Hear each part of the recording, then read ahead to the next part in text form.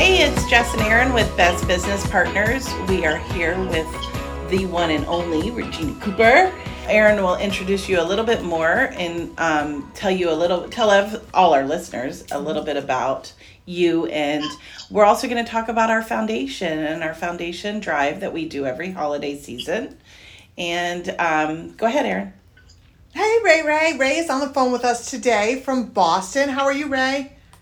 I'm doing great. So honored to be here in company with you all. Oh, you're so awesome. So Ray, I met. She was adopted by one of our very good friends, taken in, who had 4 children. Ray has been in the Lee County community since birth, and she is going to tell us a little bit about her story, but she's also going to tell us what it means when people supported her and gave back to her.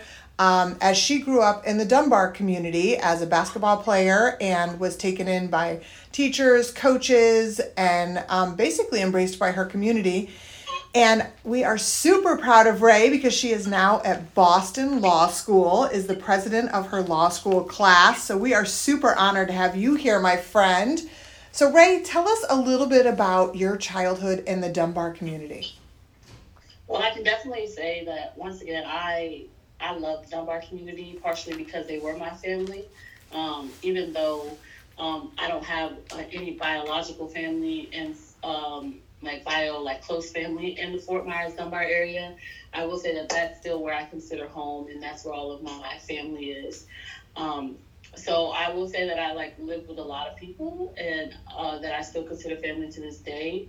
And even though, like I said, none of my bio family is there, I still had community. They took care of me, clothed me, fed me, sometimes, cheered me on, supported me. And I'm so glad to still have them in my life now, and so glad to have so many people that are here going to be there to celebrate me for my law school graduation here in this upcoming May. Can't wait. So proud of you. So Ray, as you know, every year we support our Old Florida Dream Team Foundation supports kids in the community that remain in foster care or are homeless. And, my kids and I have donated our time and our energy. I can't tell you the number of Christmas mornings or Christmas Eves that we go out in the community and find families that have been displaced at the last minute. And make Christmas that special for them. And our team has come together and works really, really hard with our business partners throughout the community to make sure that the holiday is special for every kid. But tell us a little bit about what it was like during the holiday season. Kind of, you were taken in by so many amazing families. But I know when we talk, a lot of times you talk about, it's tough during the holidays because you're not sure where you're fitting in or where your gifts are going to come from or your food. So talk to us a little bit about that. Yeah, I would definitely say that the holidays are and still continue to be the hardest for me.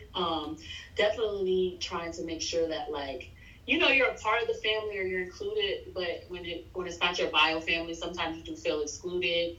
Or sometimes you miss the memories that you have as a child with your bio family. Or sometimes you kind of feel like you're a piece of the puzzle that's kind of being pushed in there, that it never really fit.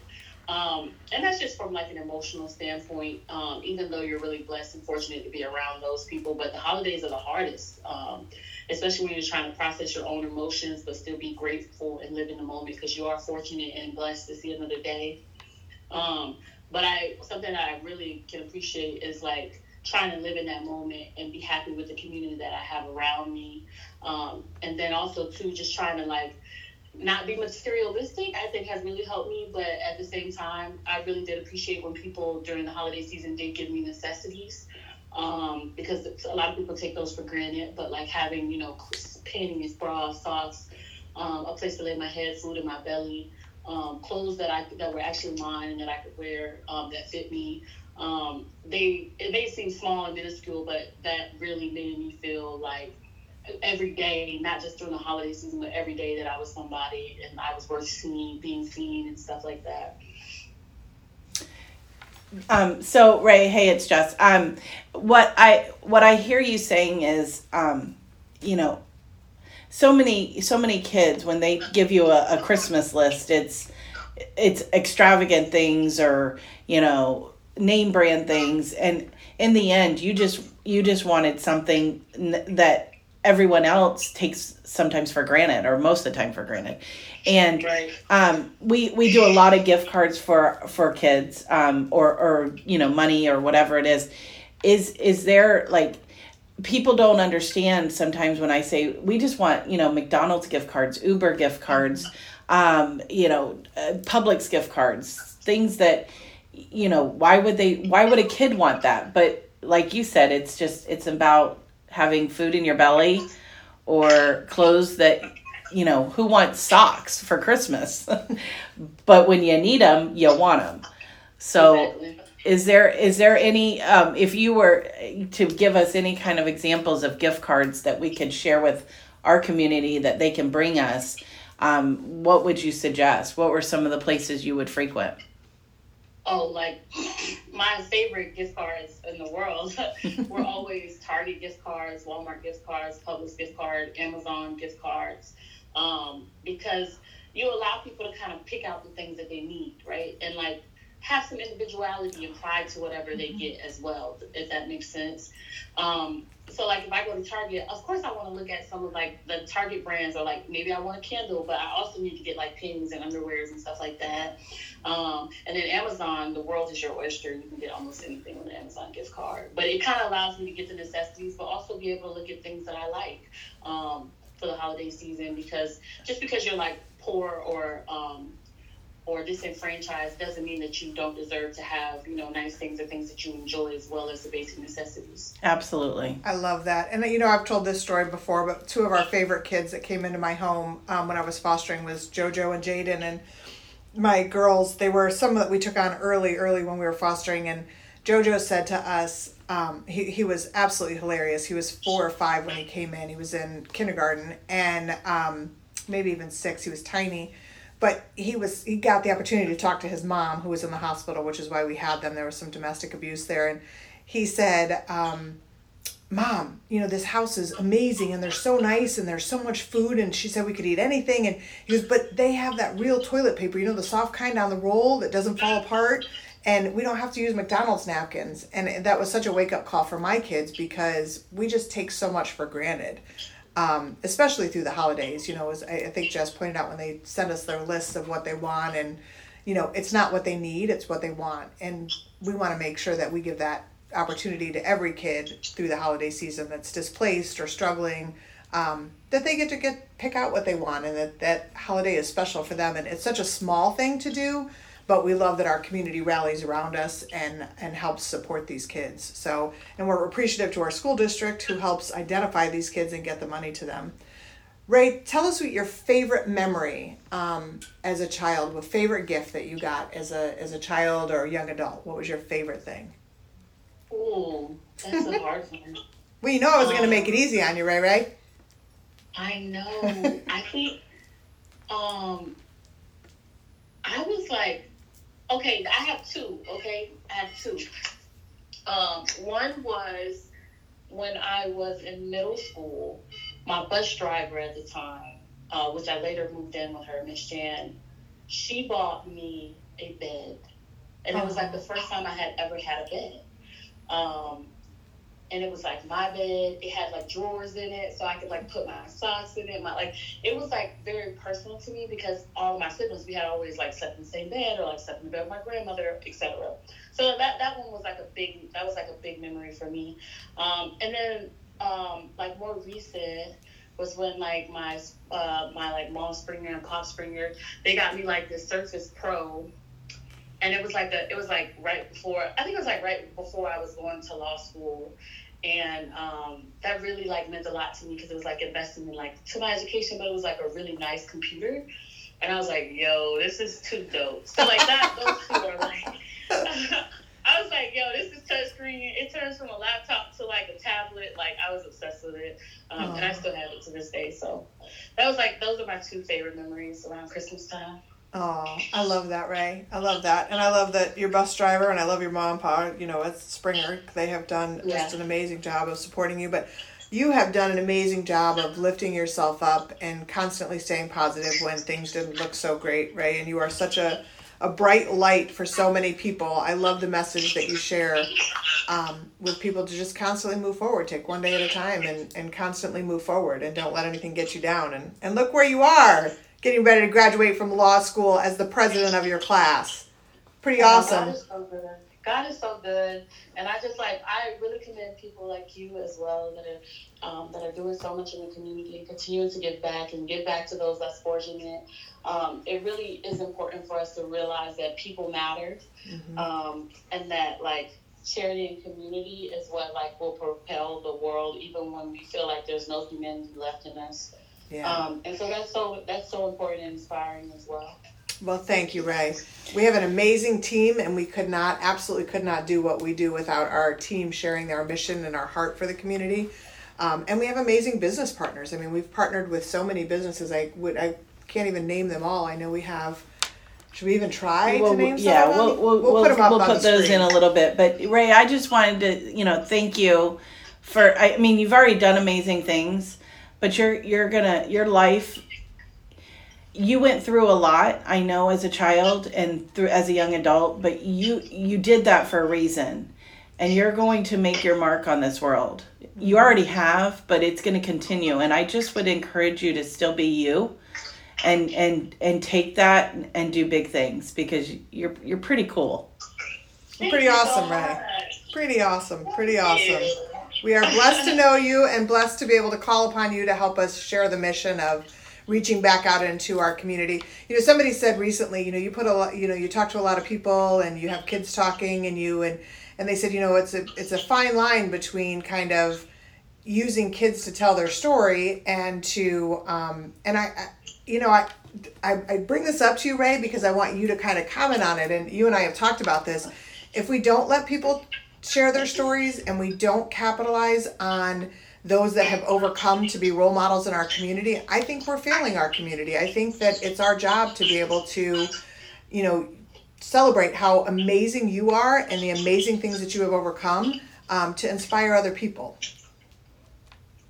Well, I appreciate you so much. I think it's a fine line. Like, I do understand the idea of like sharing our stories, and like, one, because there are so many people out there that are suffering and go through a lot of the things that like I've been through. So I'm always happy to like speak on my personal experiences and try to be like as uplifting as I possibly can.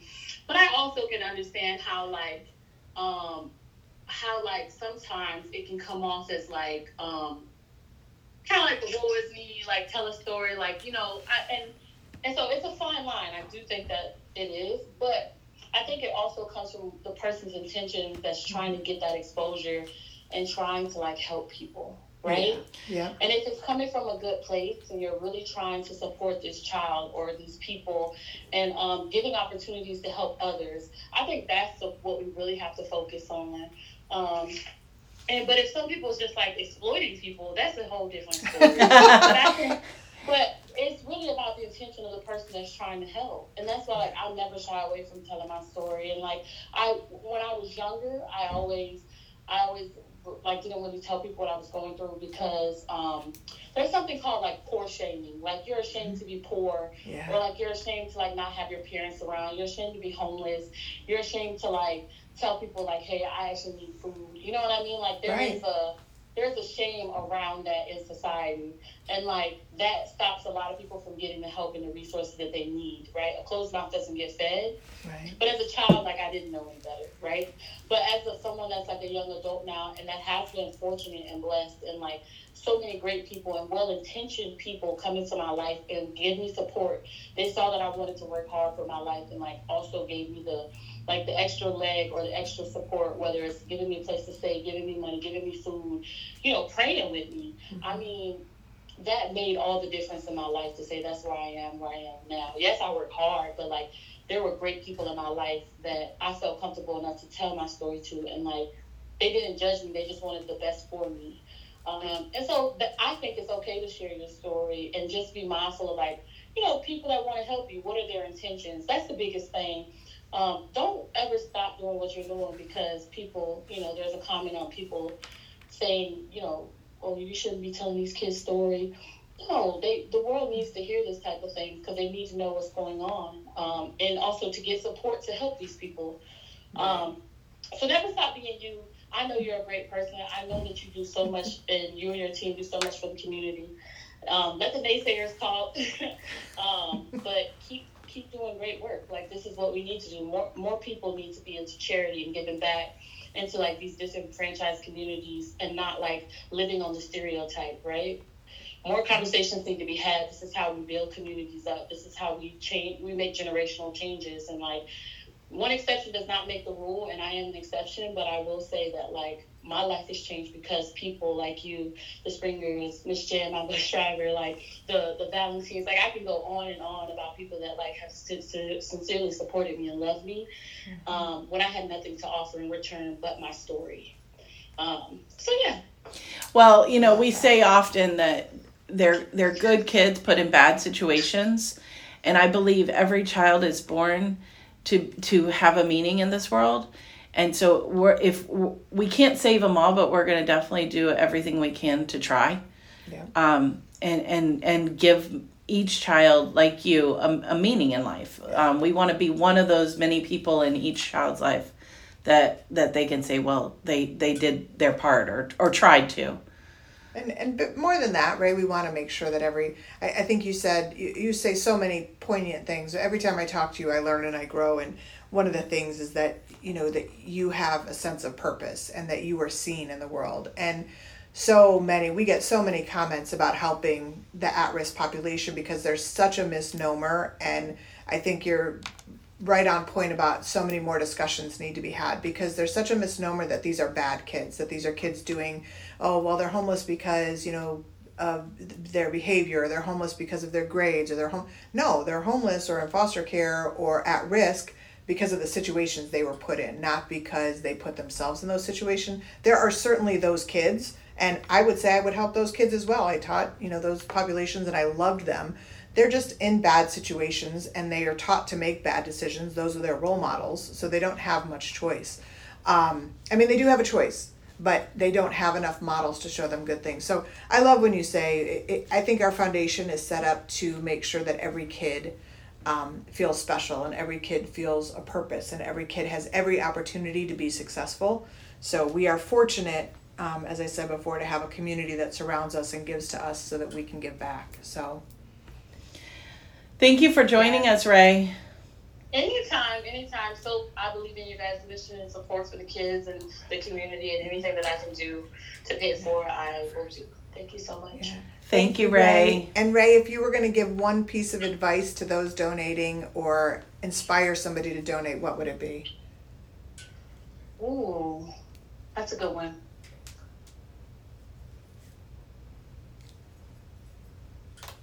You give and you change lives. I love that. Love that. You give and you change lives. The same thing that you may take for granted can make someone's day. Can change someone's life. So. I love that. So thank you, Ray, for joining us. Absolutely love you. We are in the process of collecting for our holiday foundation drive. There will be a list of places you can donate. We are collecting gift cards, or you can donate via our website at ofdtfoundation.com. Just go on our website, click the donate button, and it is there. You can pick up a card at many different locations. We've got them out at Phibbs, Ives, Duckberry. We'll have Family a whole list. Hardware. There's a number of places. If you see this card anywhere, definitely take a card and donate, or just visit our website. All right. Call us to get more involved at 239-744-1944. We are the Old Florida Dream Team. Follow us on social media at Old Florida Dream Team. Thanks for listening. Thanks, Ray. Thanks, Ray.